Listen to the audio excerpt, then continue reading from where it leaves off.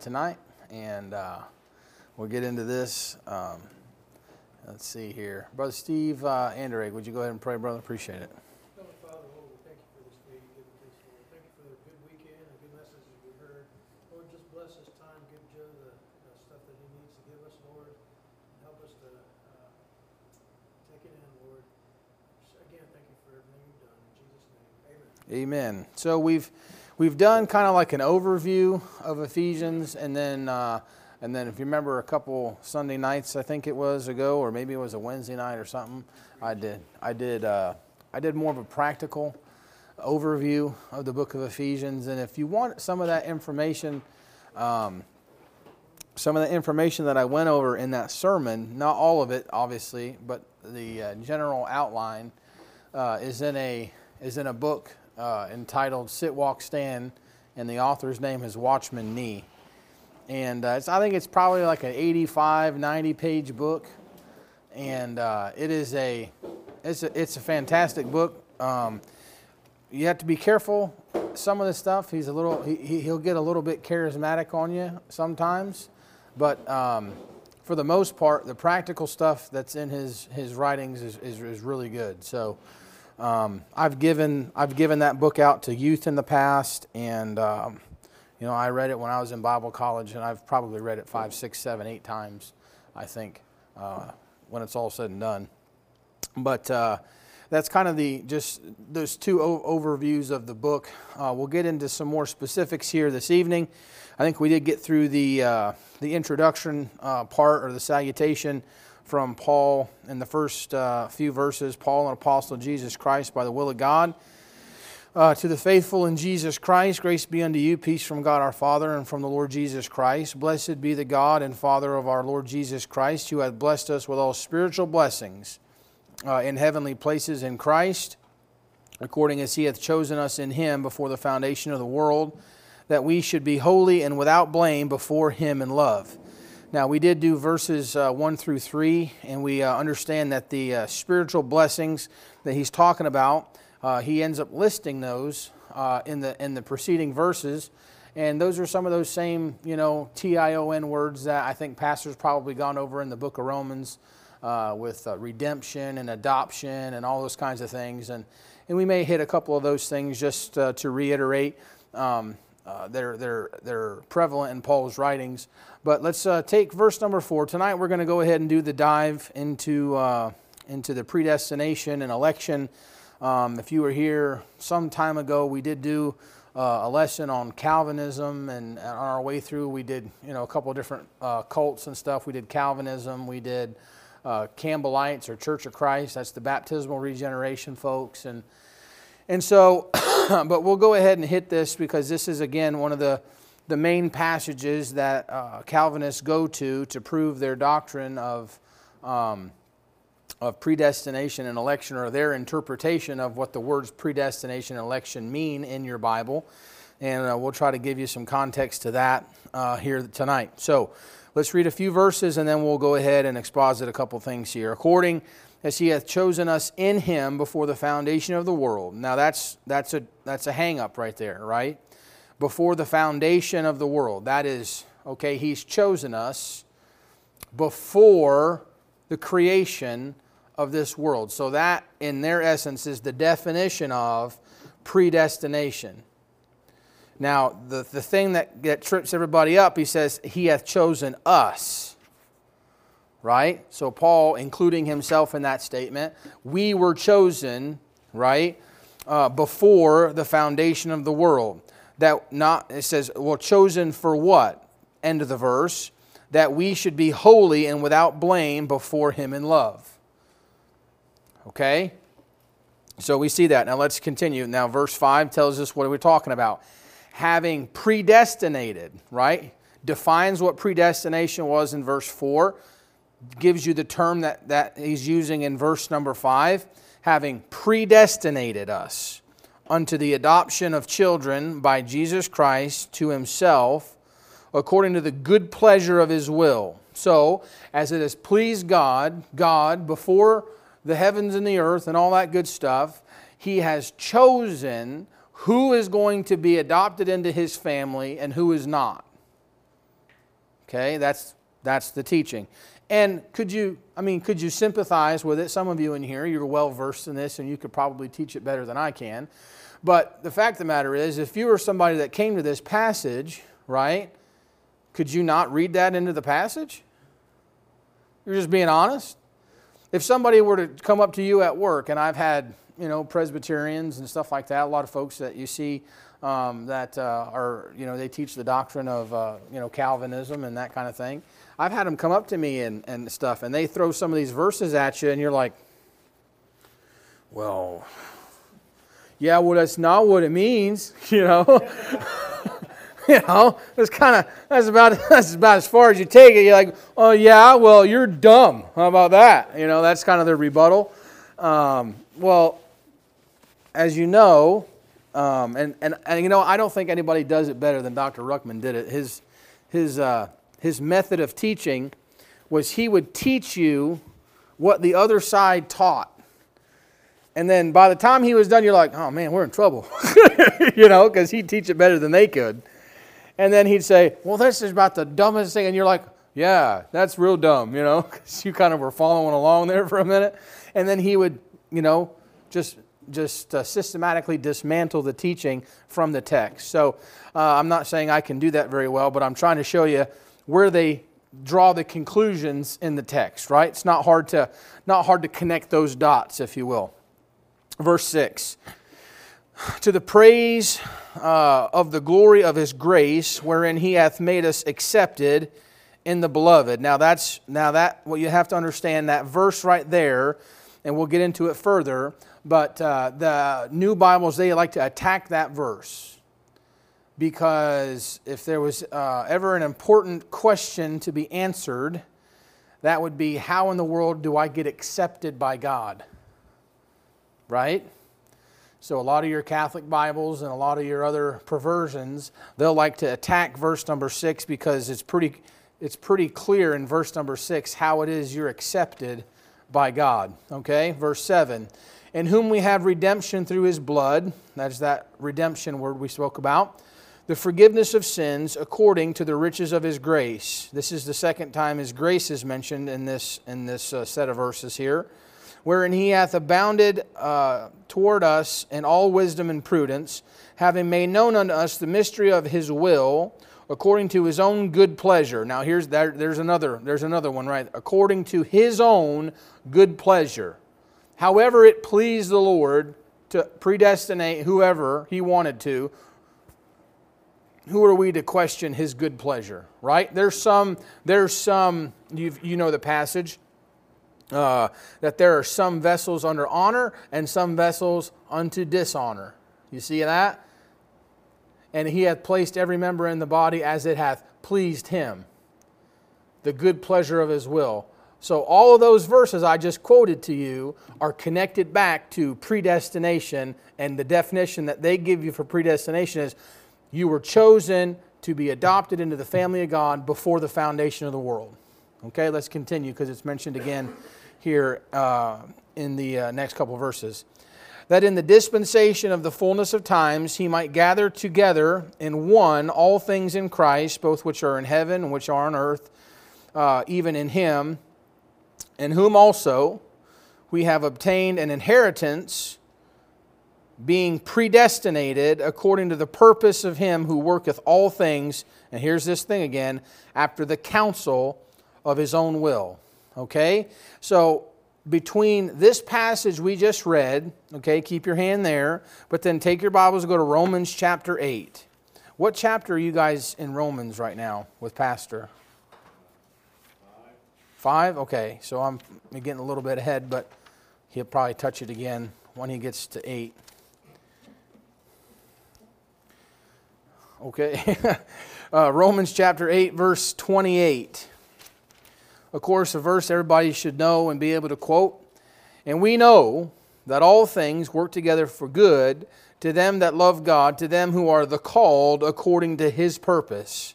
This is a Calvinist proof text. If you wanted the definitive passage on predestination, Romans chapter 8, verses 28 to 30 is the one. Verse 29, for whom he did foreknow. Here we go. So there's another word thrown into the primordial word soup that we're talking about.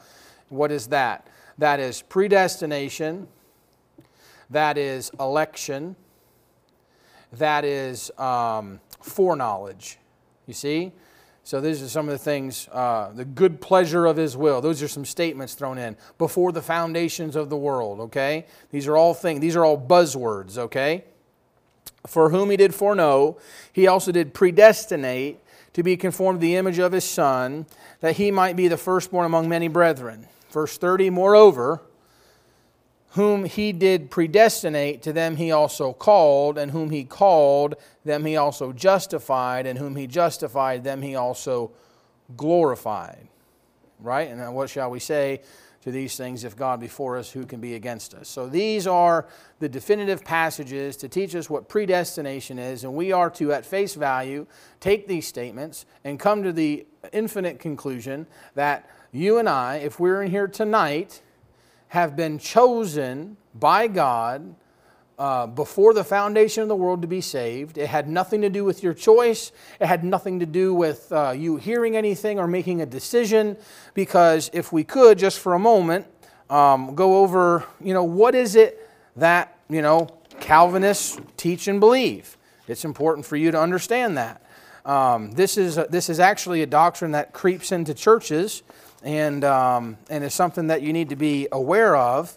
But it comes from 5 basic points. Sometimes you'll hear, well, that so-and-so, if you read Dr. Ruckman's stuff, you'll say, well, so-and-so is a 5-point Calvinist, right? That's because the teaching of Calvinism comes from 5 basic points.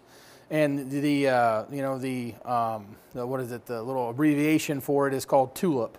And that stands for total depravity, unconditional election, limited atonement, irresistible grace, and the preservation or perseverance, whichever one you feel like saying, of the saints. Okay, so the total depravity, meaning that you are so depraved that there's nothing inside of you that can seek or make a decision towards God, because you are so darkened by sin, you cannot make a decision to choose the Lord because you're so depraved. The total depravity of man. Okay, the unconditional election. That means you cannot resist God's election. If you are elected of God, you will be overtaken in that at some point in time, and you will then know, God will reveal to you that you are one of His elect.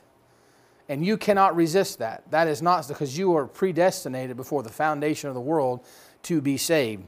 So that is the election. God elects you, like you're the lucky one off of the win the eternal lottery, and He pulls you out of this little bingo thing, and your number's called, and hooray, you're elected. Okay, and then you have limited atonement. Now this is another dangerous one, because you're gonna, as we read over there in Ephesians chapter 1 and verse 7, in whom we have redemption through His blood, even the forgiveness of sins according to the riches of His grace. So according to the teaching of Calvin, the blood of Jesus Christ was not shed for all mankind. The blood was shed for a select few. So the atoning power of the blood of Jesus Christ is limited to this pool of elected people that God predestinated before the foundation of the world. Does that make sense? You can shake your head because my description of it is so vivid. But does it make sense? You're like, well, that's a trick question, right? But, and then irresistible grace, right? Unconditional, irresistible grace. You cannot, once the grace of God, once you realize that you're elected, the grace of God overtakes you, and there's this, I don't know, slays you in the spirit or something like that. It's hard for me to even, go through it. But some of the, and of course, the last one, the preservation or perseverance of the saints. This is a lot of times what when Bible believers teach this, to say, well, this is the one point of Calvinism that I agree with. Well, I kind of push back on it a little bit, because it's taught from a premise of heresy, so I don't necessarily agree with it. But that's basically the fact that if you're elected, you can't lose it, right? What you find out in the earlier teachings of John Calvin, though, is that he still thought that you had to endure to the end. But then that thing was challenged and changed, and now it's that you're preserved until the end. You don't have to persevere, but rather you're preserved until the end.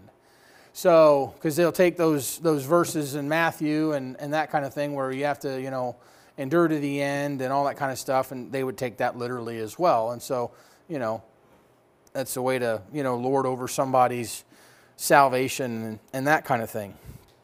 Which you have to understand.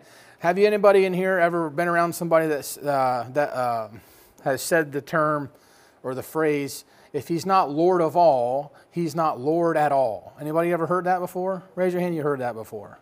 Okay? That's a common thing that people say. Now, there's one thing I feel like we're always coming up against when we're in these kind of lessons going verse by verse, and that is kind of challenging the stupid cliches that people shoot their mouth off, and they don't even really know where it comes from. It's just, they just heard it and it sounded good and they kept saying it. And this, if he's not Lord of all, he's not Lord at all. That's a doctrine called lordship salvation.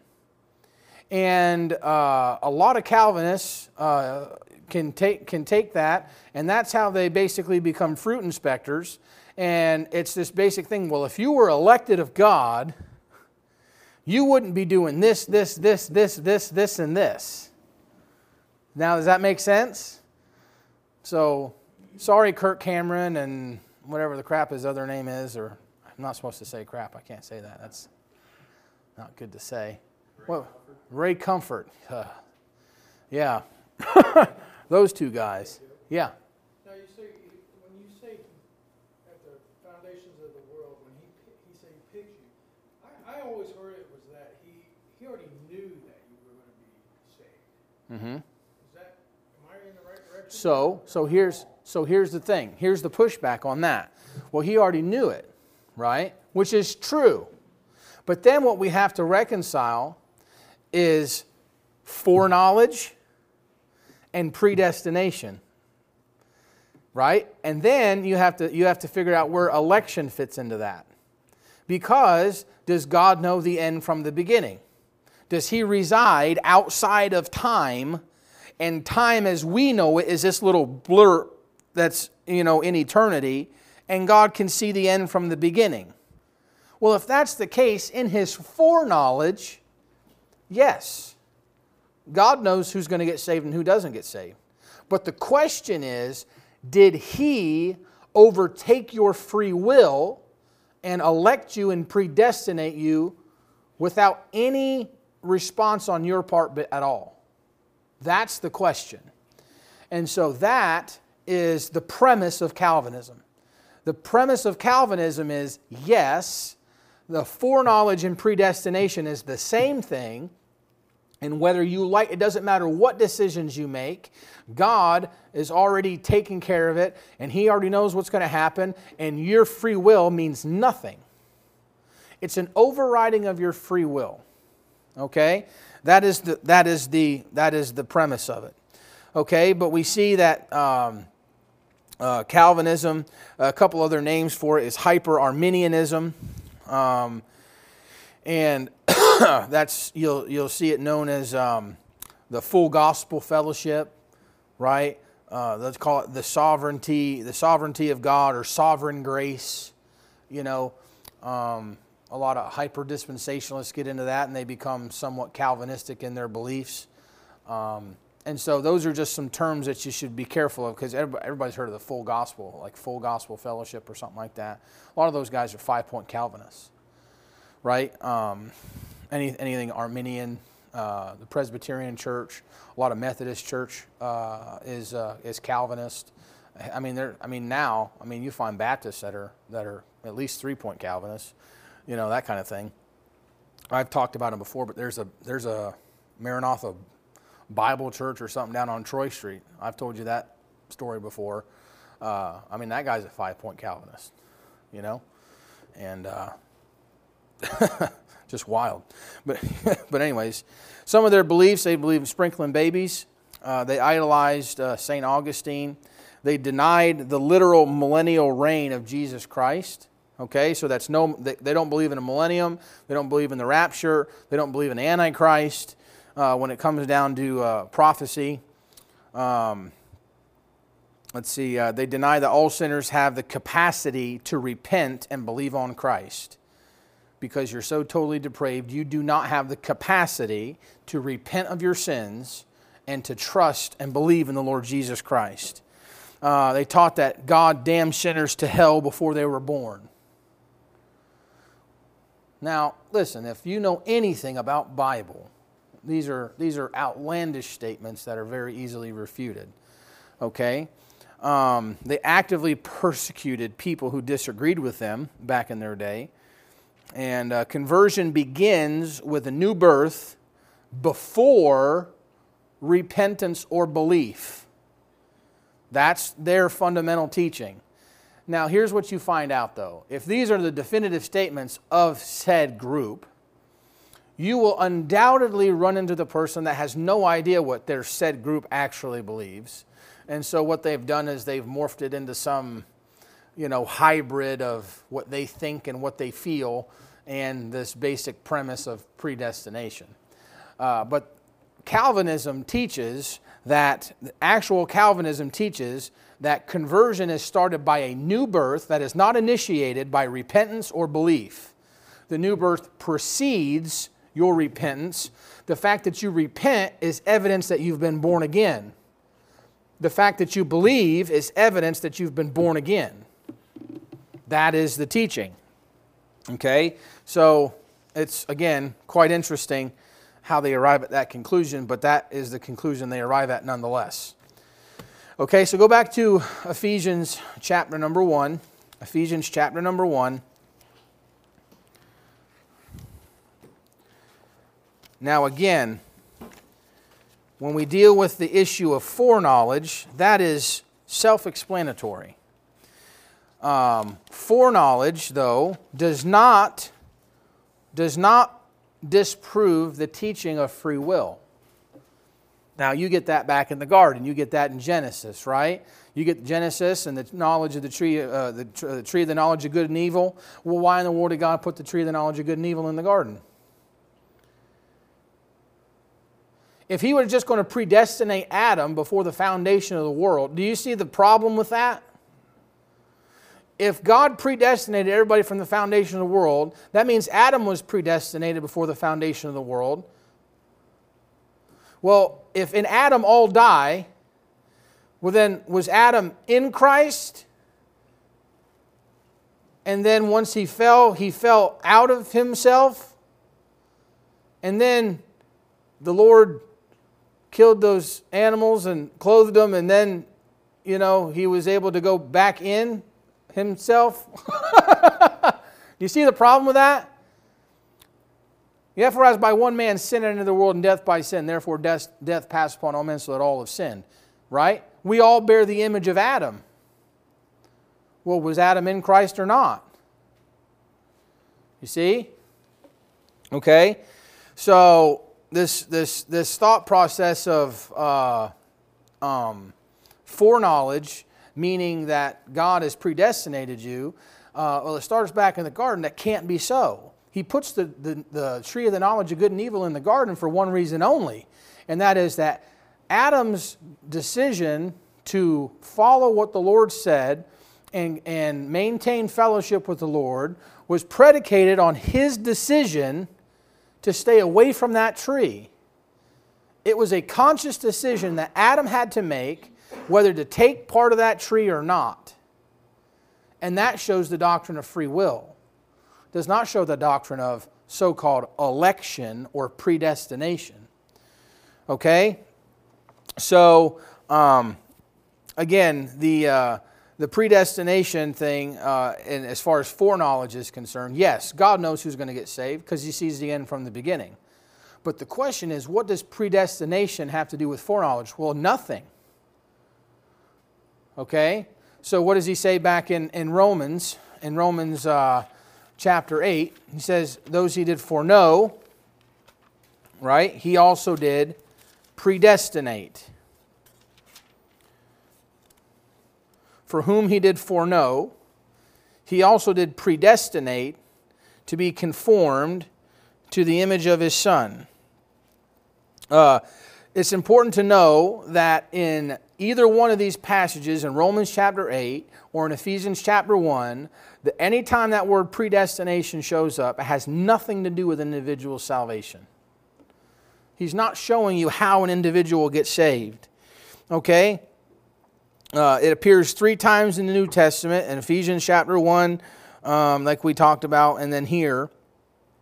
And in neither case is anyone predestinated to be saved.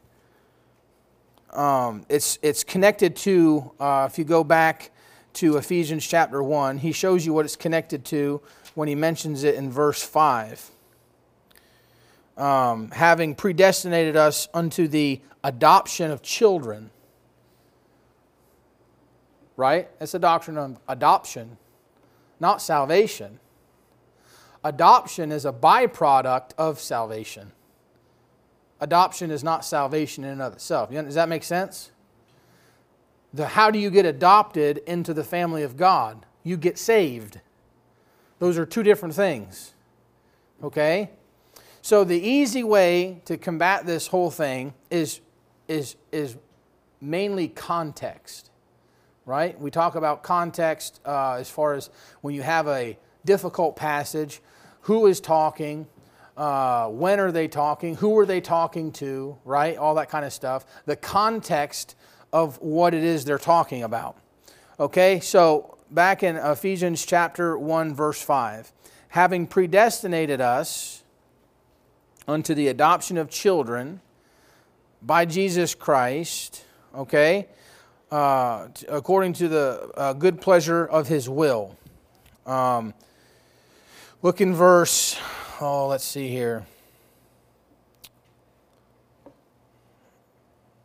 Look in verse 1, chapter 1, verse 1.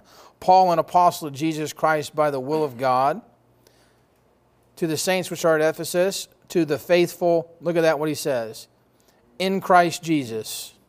Look in verse 3. Blessed be the God, Father of our Lord Jesus Christ, who has blessed us with all spiritual blessings in heavenly places. Where? In Christ, right? Look in verse number 10. That in the dispensation of the fullness of times He might gather together in one all things where? In Christ. Okay, look in verse 12. That we should be to the praise of His glory, who first trusted where? In Christ. Look at verse 20. Which He wrought where? In Christ. What is the context of predestination? The context of predestination is being in Christ. You see that? Go back to Romans chapter 8. The devil's always in the details. Now, this is what differentiates a Bible believer from somebody who just, flippantly, reads their Bible or has an opinion about things. Is that, we don't just take a verse and take a fit.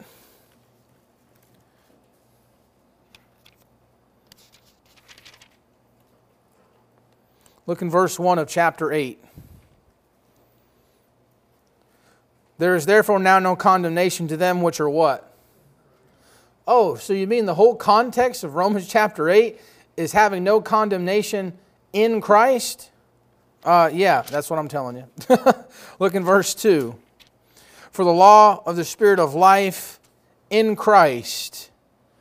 You see, I had this all marked in my other Bible, but it's all throughout here. I don't have them marked in this Bible. I have to read through each one. What you find out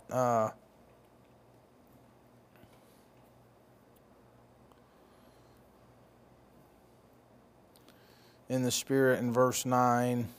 Christ be in you, verse 10. Raise up Christ from the dead, verse 11.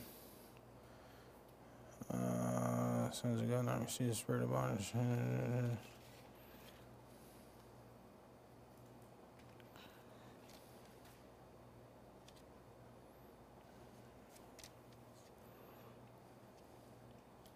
See, this is why you don't study out of 3 or 4 different Bibles.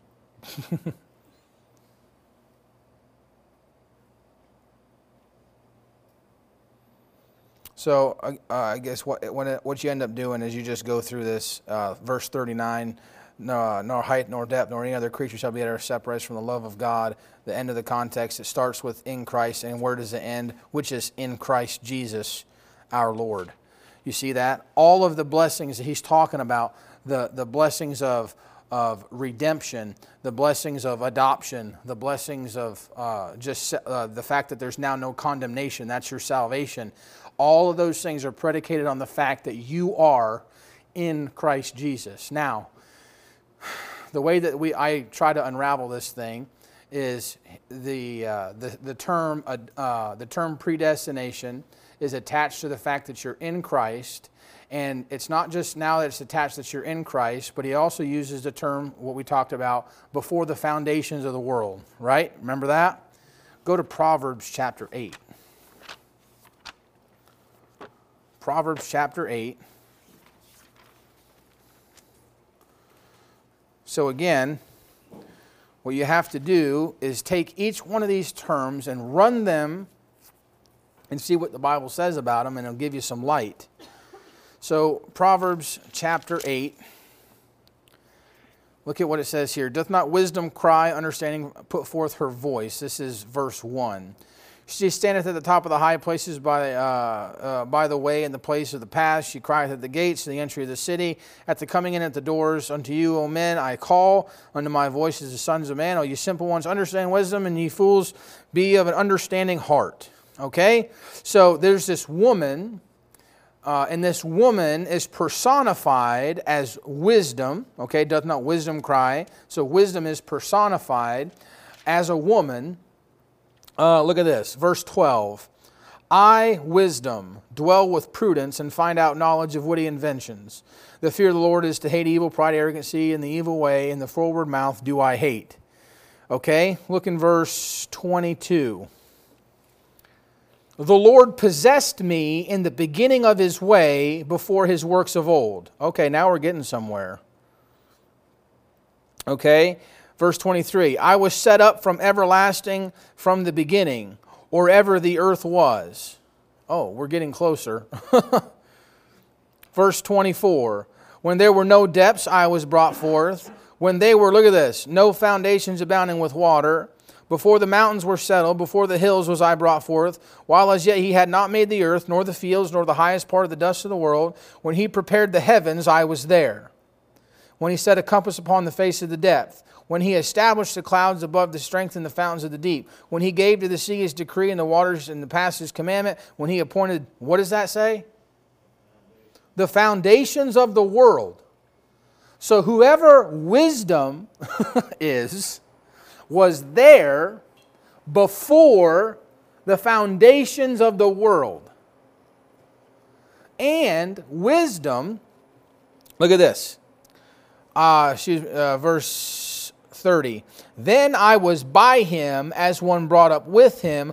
I was daily his delight, rejoicing always before him, rejoicing in the habitable part of his earth. My delights were the sons of men. Okay? What you find out is that this person here is told to have helped with creation. Go to John chapter 1.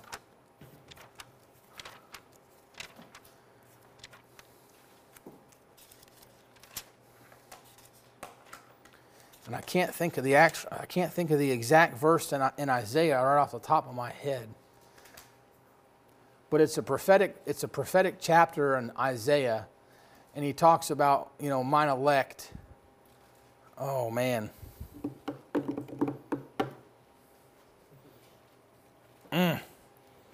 It's going to kill me. I'm going to break my forbidden rule here. I use my quick concordance.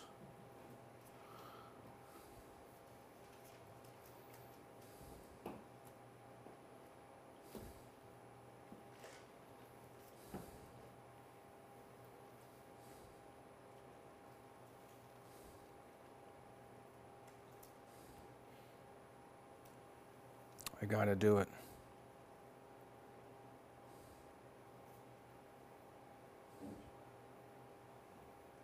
Isaiah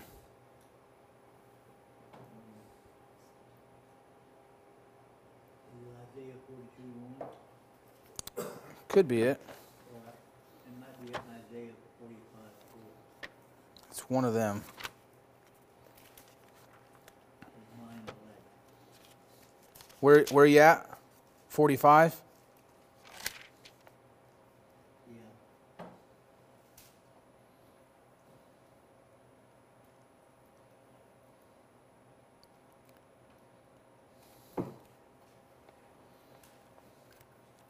Yeah, so verse 4 of that,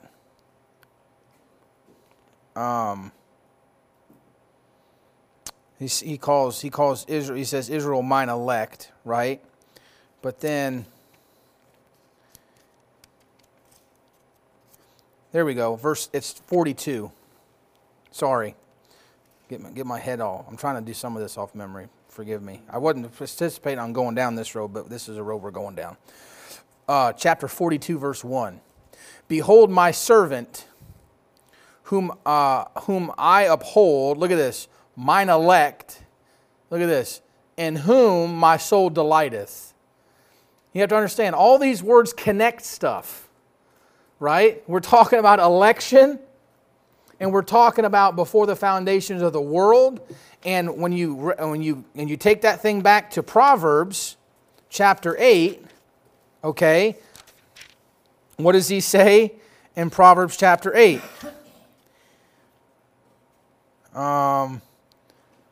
31, rejoicing in the habitable part of his earth, my delights were the sons of men. Okay, talking about he was with the Lord before the foundation of the world.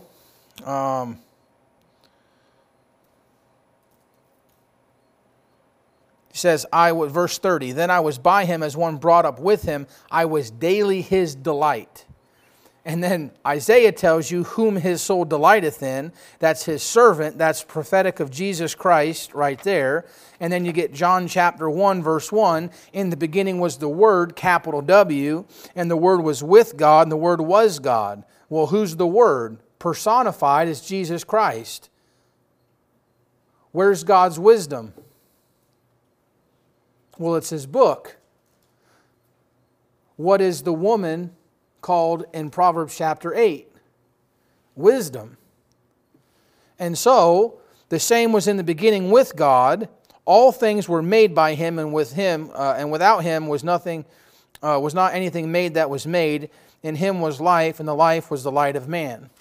So who is it? Well, it's Jesus Christ. Who was before the foundations of the world? Okay, and what does Isaiah tell us? Who was elected before the foundations of the world? Jesus Christ was. Has nothing to do with you guys as individuals in your salvation. Has nothing to do with you at all. Go to 1 Corinthians chapter 12. I'm trying to get this ship back on track here. 1 Corinthians chapter 12.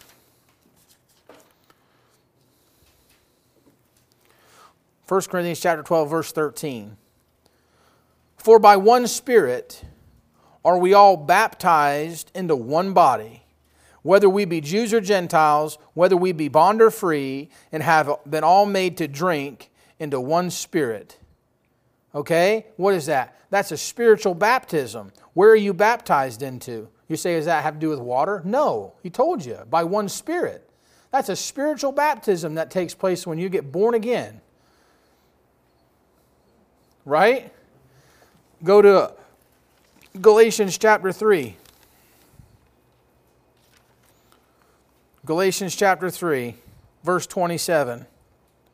For as many of you as have been baptized, he says, into one body, and then he says it again and gives you more light on it here in Galatians chapter 3. Been baptized into Christ. Have put on Christ. Okay, so here's the deal. You ready? Here's the tall and skinny of it. Who was predestinated and elected before the foundation of the world? Scripturally, it's a no-brainer. It's Jesus Christ. Now, where do you fit into that equation? Well, how do I know if I'm elect? You want to know how you know if you're elect? You say, Lord, I want to be elect. Will you elect me? And he says, yeah, sure. If you elect Jesus Christ, you're now, what does he say back in Ephesians chapter 6?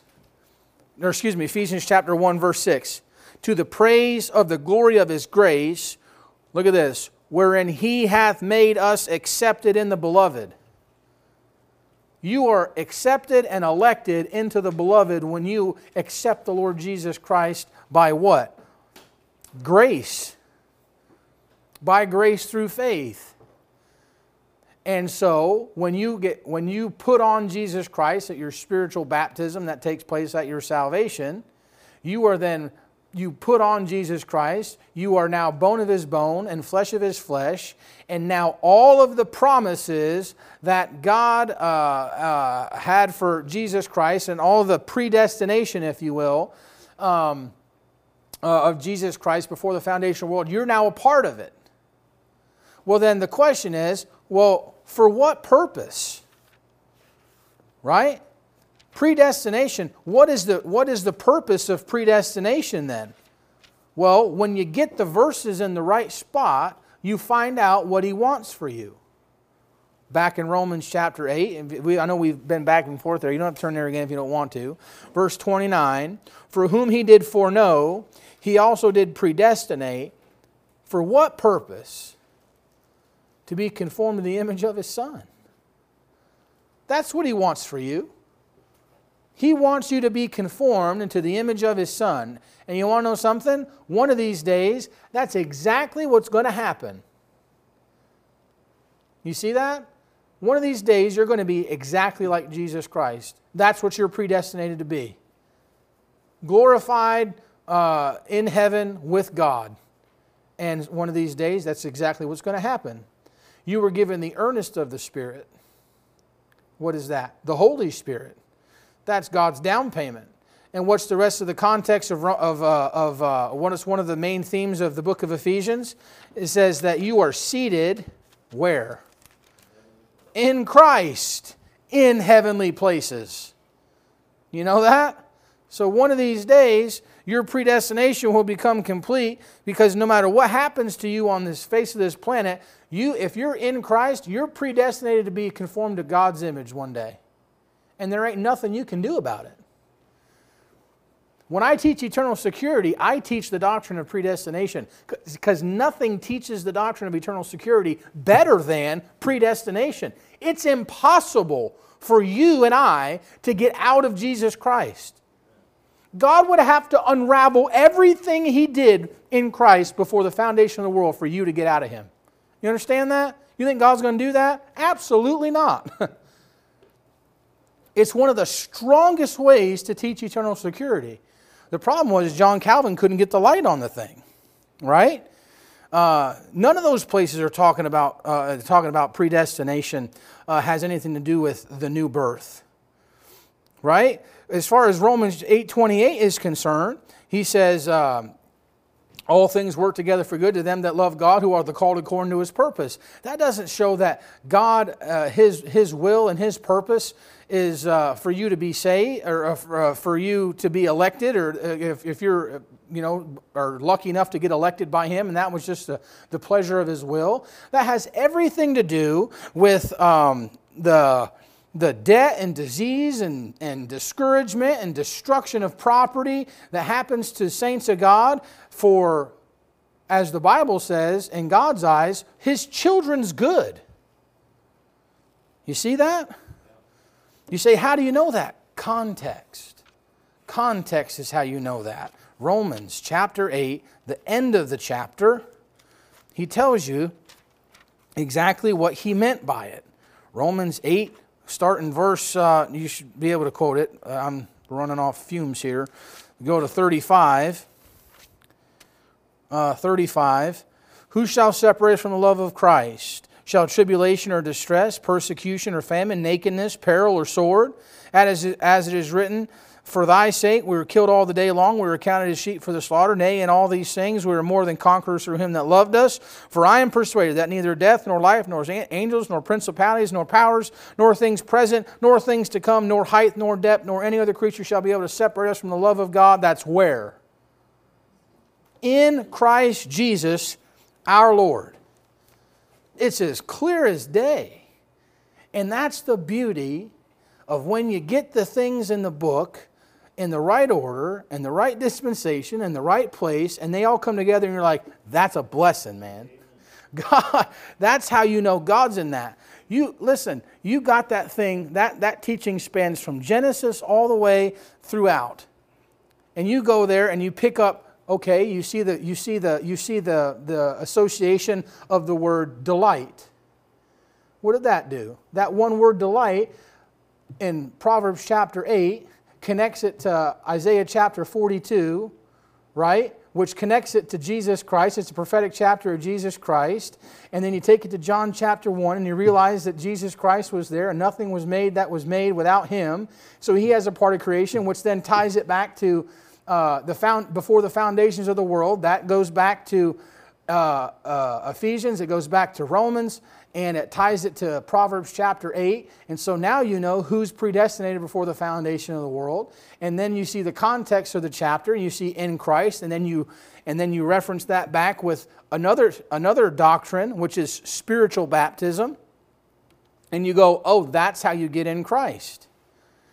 And Jesus Christ is His elect. So all those words are defined scripturally.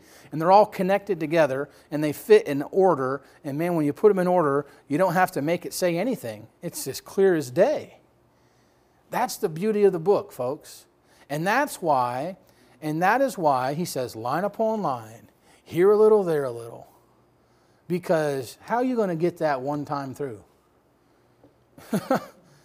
I mean, that's just the way this thing is, right? Go to Hebrews chapter 12 real quick on this thing of God using things in your life. Hebrews chapter 12.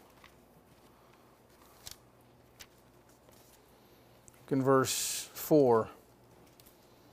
Ye have not yet resisted unto blood, striving against sin. And ye have forgotten the exhortation which speaketh unto you as unto children, my son, despise not thou the chastening of the Lord, nor faint when thou art rebuked of Him. For whom the Lord loveth, He chasteneth, and scourgeth every son in whom He receiveth. If ye endure chastening, God dealeth with you as with sons. For what son is he whom the Father chasteneth not? But if ye were without chastisement, whereof are you partakers, then are you bastards and not sons. Furthermore, we have had fathers in our flesh, which corrected us, and we have given them reverence. Shall we not much rather be in subjection unto the Father of spirits and live? For they, verily, for a few days chasteneth us for their own pleasure, but He for our profit, that we might be partakers of His holiness. You see that?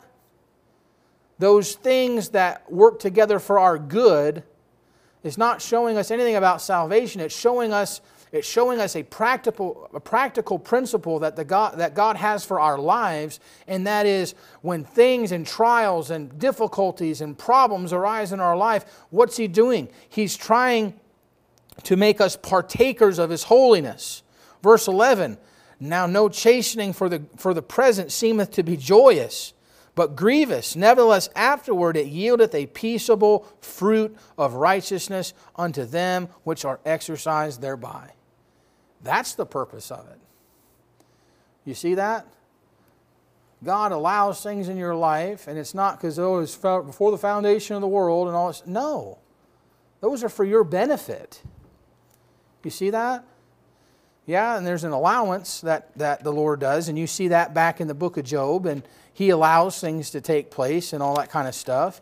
But you know, when you start getting to this predestination stuff, you got to realize the predestination stuff starts and ends with Jesus Christ.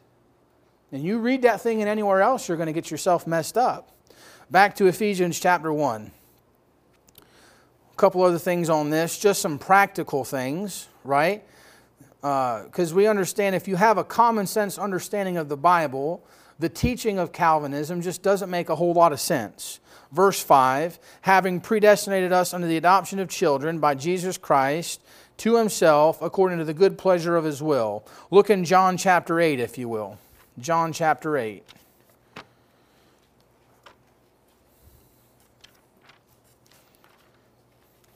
Am I moving too fast? Is everybody following it so far? Okay. John chapter 8.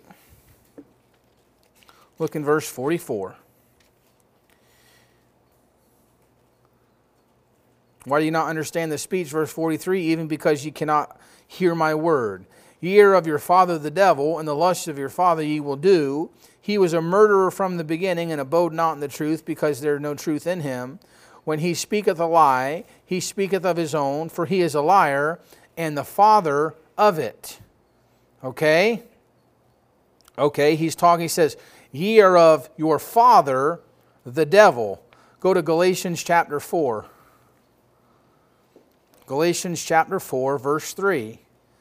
So the danger, what I'm trying to show you now, is the danger of reading in your doctrine into the verses means that you're not considering all the other doctrinal problems you're causing in other places of the Bible. Right? Jesus is addressing the Pharisees and he says, you're of your father the devil. Okay? Look in Galatians chapter 4.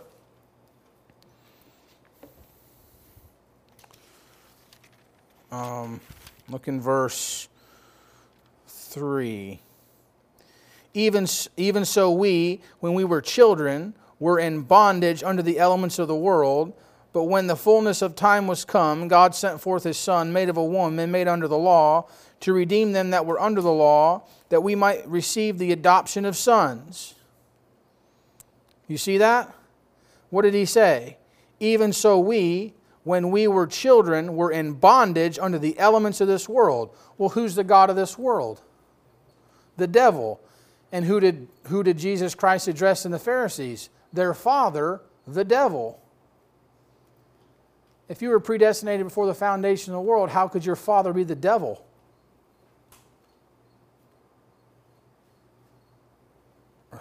If you were predestinated before the foundation of the world to be in Christ, how in the world could the devil be your father?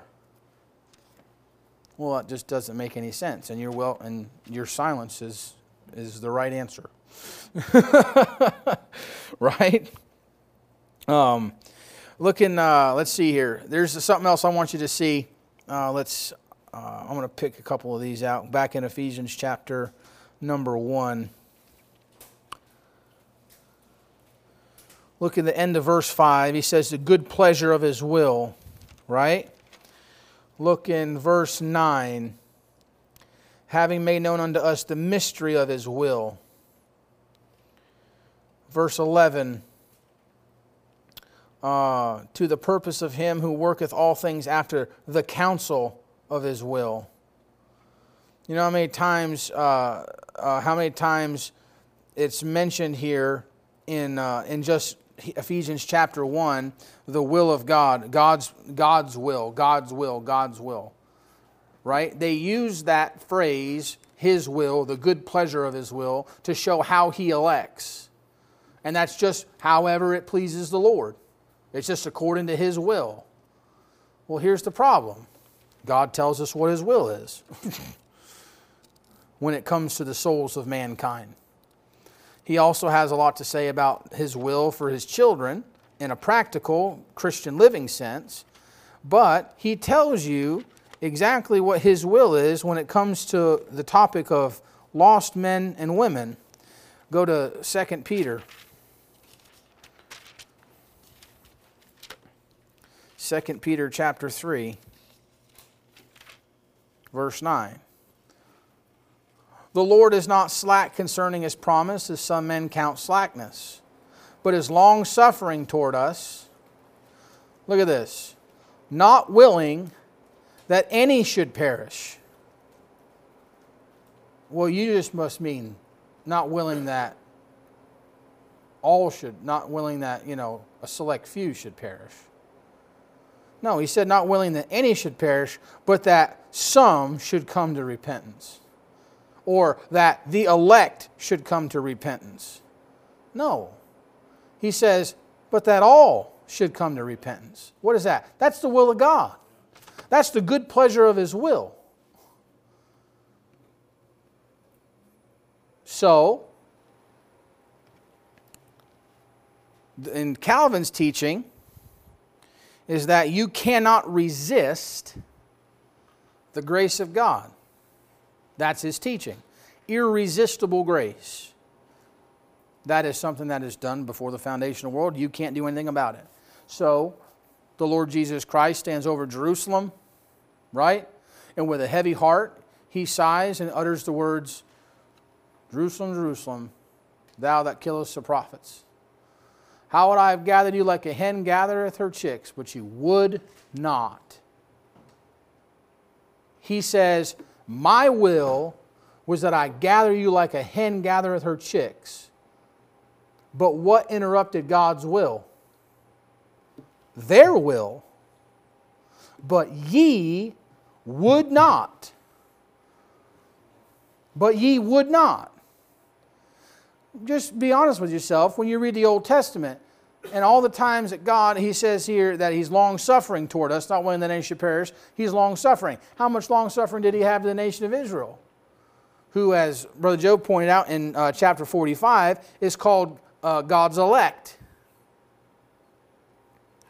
Because if there was ever a nation that was elected, it was the nation of Israel. Right? But what is the significance of that, Brother Joe? Well, how many times does he have to say in Pauline doctrine there's no difference between the Jew and the Greek? Right? Their nationality has nothing to do because you're in the church age right now. If you were in the Old Testament or if you're in the tribulation, being a part of Israel is a big deal. You see? Now, the fact of the matter is that He'd send these prophets and He'd preach to them and preach to them and preach to them. And you know what they do? They resist. He says, why do ye always resist the Holy Ghost? Why always resist the Holy Ghost? Well, how in the world can you resist the Holy Ghost if you're totally depraved and His grace is supposed to be irresistible? You see? It doesn't work out. That is the problem. It does not work out. Let's see where I want to go here. Verse 6, to the praise of the glory of His grace, wherein He hath made us accepted in the beloved. The Jesuit Bibles remove accepted in the beloved. Even though every English Bible, as Dr. Upman's note, he says every English Bible from Tyndale to the KJV had it in it. And the purpose of that is it destroys one of the greatest theological truths in the entire Bible. And that is how a sinner becomes accepted by God. And you realize that you become accepted by God. Go to Ephesians chapter 2. Verse 8. For by grace ye are saved through faith, that not of yourselves, is a gift of God, not of works, lest any man should boast. So you're saved by grace through faith plus nothing, and that makes you accepted in the beloved. It's not by works. Right? Not by works of righteousness that we have done, but according to His mercy He saved us. Okay? He's rich in mercy. It's important for the Christian to understand that your life is not dictated, your position with Jesus Christ is not dictated about on your works. We talked about that in the practical premise of the book of Ephesians when we preached there on that Wednesday night, right? And that is the first thing he tells you to do and shows you to do in the book of Ephesians is to sit. That is to sit down, right? Don't get ahead of yourself. Just go ahead and learn to rest in the finished work of Jesus Christ, because there's nothing you can do to improve on that. He's always there to receive you, right? And as he say in another place there, he says, though you deny him, he says he can't deny you because he can't deny himself. Right? Even if you believe not, it doesn't even matter. He cannot deny himself. He can never look at you and say, depart from me, you curse, I never knew you.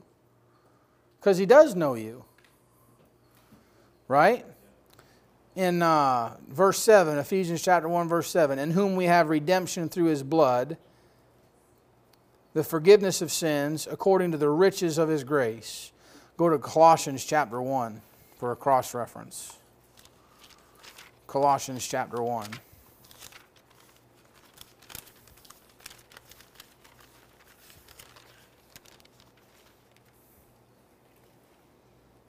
Verse 14. In whom we have redemption through his blood, even the forgiveness of sins. Now, this is important that you understand when somebody removes the blood, right, from these verses, which is not uncommon for them to do, you attack the type that goes all the way through the Old Testament. Okay? Now, you have to understand that just like predestination and election and foreknowledge, all of these terms have meanings and they're not all the same. So you have, words like redemption and remission and adoption, and those things are not all the same. Remission and redemption are two totally different things, right? We have redemption through his blood, the forgiveness of sins. Go to Hebrews chapter 9.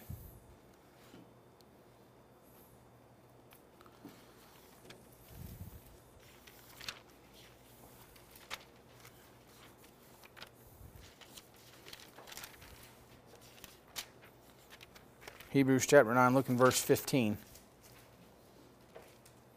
And for this cause, he is the mediator of the New Testament, that by means of death, for the redemption of the transgressions that were under the first testament, that's the Old Testament, they which are called might have the promise of eternal inheritance. You know what you find out? You find out that the blood of bulls and goats can by no means take away sin. Look in verse 11. But Christ, being come as an high priest of good things, to come by a greater and more perfect tabernacle, not made with hands, that is to say, not of this building, neither by the blood of goats and calves, but by his own blood. He entered in once into the holy place, having obtained eternal redemption for us all. Eternal redemption.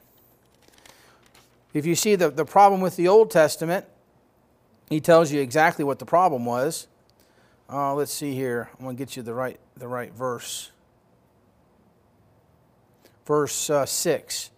Now when these things were thus ordained, the priest went always in the first tabernacle, accomplishing the service of God. But into the second went the high priest alone, once every year, not without blood, which he offered for himself and for the errors of the people. The Holy Ghost is signifying that the way into the holiest of all was not yet made manifest, while as the first tabernacle was yet standing, which was a figure for the time then present, in which were offered both gifts and sacrifices that could not make him that did the service perfect as pertaining to the conscience, which stood only in meats and drinks and diverse washings and carnal ordinances, imposed on them until the time of Reformation. You see that? He called it a like figure.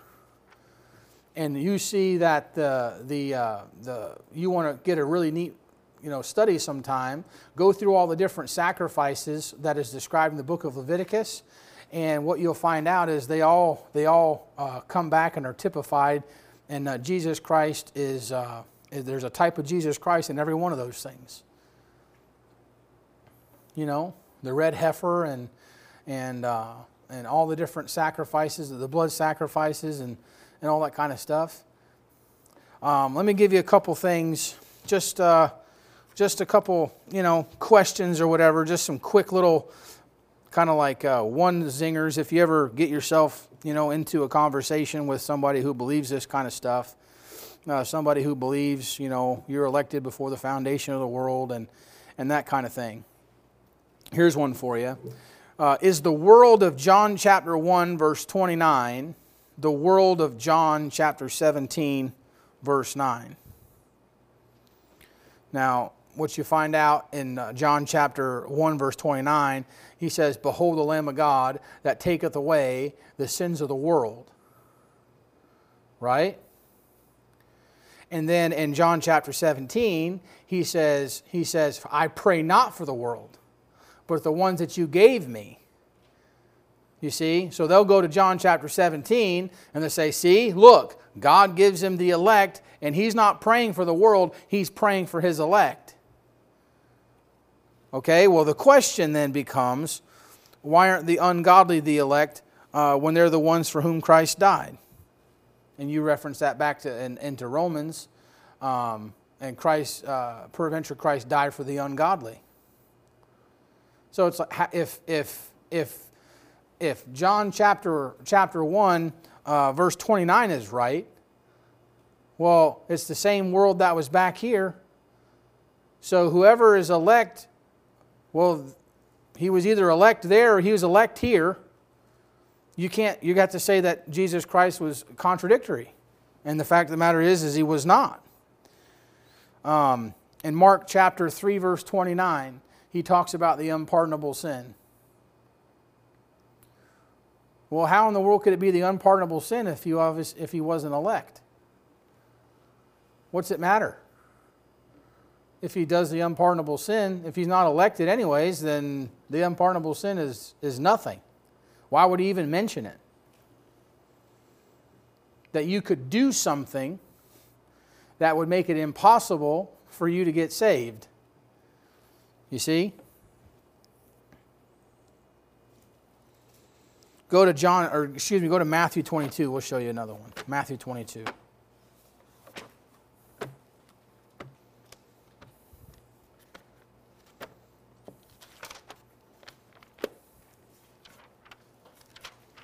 Matthew 22, you got a parable, right? Jesus answered in verse 1, and spake unto them by parables, and said, "The kingdom of heaven is like unto a certain king, which made a marriage for his son, and sent forth his servants to call them that were bidden to the wedding," right? "And they would not come." You see that? Did the king decree that the sinners reject the wedding garment? Because what does he say? After they sent forth and they started making excuse, the Bible says in verse 5 that they made light of it and went their ways, one to his farm, another to his merchandise. And the remnant took his servants and entered them into spitefully and slew them. And the king heard this, he was wroth, and sent forth his armies, destroyed those murderers, and burning up their city. Then saith to his servants, "A wedding is ready, but they which were bidden were not worthy. Go ye therefore into the highways, and as many as ye shall find, bid to the marriage." So those servants went out into the highways and gathered together all as many as found, both bad and good.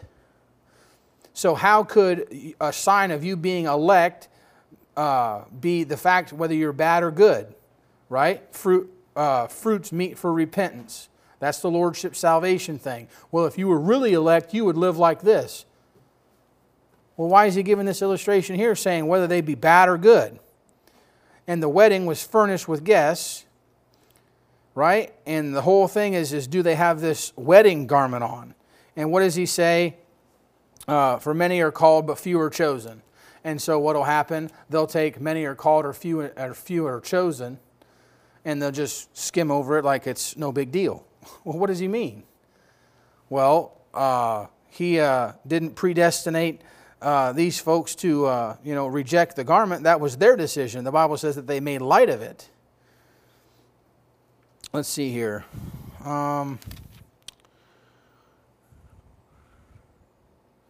Oh, go to Isaiah chapter 1. This is a good one.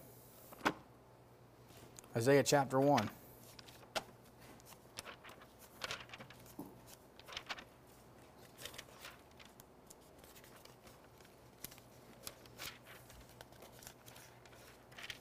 Look in verse 10. Hear the word of the Lord, ye rulers of Sodom, and give ear unto the law of God, ye people of Gomorrah. To those who... let me make sure I'm in the right spot here.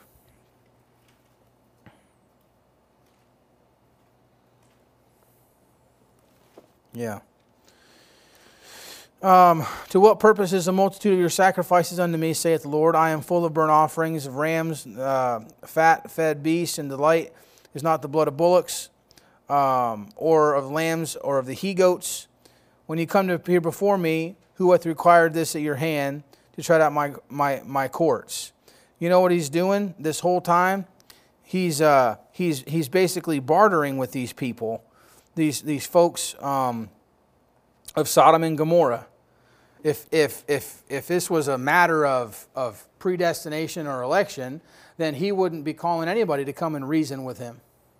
It had been predestinated before the foundation of the world. So what does he say? He says, come now, let us reason together, saith the Lord. Though your sins be as scarlet, they shall be white as wool. Though they be red like crimson, they shall be as wool. Right? Well, why would he ask anybody to come reason with him? Well, the fact of the matter is that there's something to reason about. There's more here, but I think we'll probably not belabor the point anymore. But it's a simple thing as far as salvation is concerned. A man has to hear, right? How can he hear except there be a preacher? A man hears. Faith cometh by hearing, and hearing by the word of God. A sinner hears. A sinner is then convicted, right? Cut to his heart. And the sinner makes a decision towards the Lord Jesus Christ. He accepts the free gift of salvation, and then salvation takes place. And because salvation takes place, adoption takes place, the baptism into Jesus Christ takes place. He becomes bone of his bone, flesh of his flesh. And now everything that God had purposed in Christ Jesus to be glorified in Him in eternity, you are now predestinated in Jesus Christ to be conformed to the image of His Son. And not only that, you're accepted in the Beloved. That now, every one of your basic salvation doctrines, right, fit into that thing right there. The doctrine of imputation, the imputed righteousness of Jesus Christ. That fits right into that. Right? Not by works of righteousness that we have done. Right? But God, and then that thing ties all the way back to Abraham. When he says, and Abraham believed God, and it was accounted to him for righteousness. And so what is it that you see in other places? You'll have that word election show up right with Abraham. Abraham and election will run together. Well, when you read that stuff in Romans, and you read that stuff in a couple other places where you see that word election show up when he's talking about Abraham, you know exactly what he's talking about. Because the doctrine of the imputed righteousness of Jesus Christ is what he's trying to show in the illustration of Abraham, and the election fits right in there. How do you become elect? I become elect when I ask and receive Lord Jesus Christ. If I elect Him, He elects me. Right? So it all fits together. So hopefully, I know I ran a lot of verses. I know maybe some of this is a little bit above, or maybe I'm not good at explaining it, but all of these things that we see, it all works together. It's all connected. And when you put that thing in the right spot, you realize that your position in Jesus Christ, as is illustrated in the book of Ephesians, you are as good in heaven tonight as you'll ever be. You're just, someone said one time, he said, I'm rich. I'm rich in heaven, right? Because there's a part of me that's rich and in heaven, right? I'm seated with Christ in heavenly places. He said, I'm just detached from my assets at the moment. One of these days I'll be reunited with my assets, and I'll be the rich man again. And so all that predestination stuff, all that can be kind of confusing. But hopefully that made some sense of it tonight. Anybody have any questions before we wrap up for the evening? And we went over a lot, but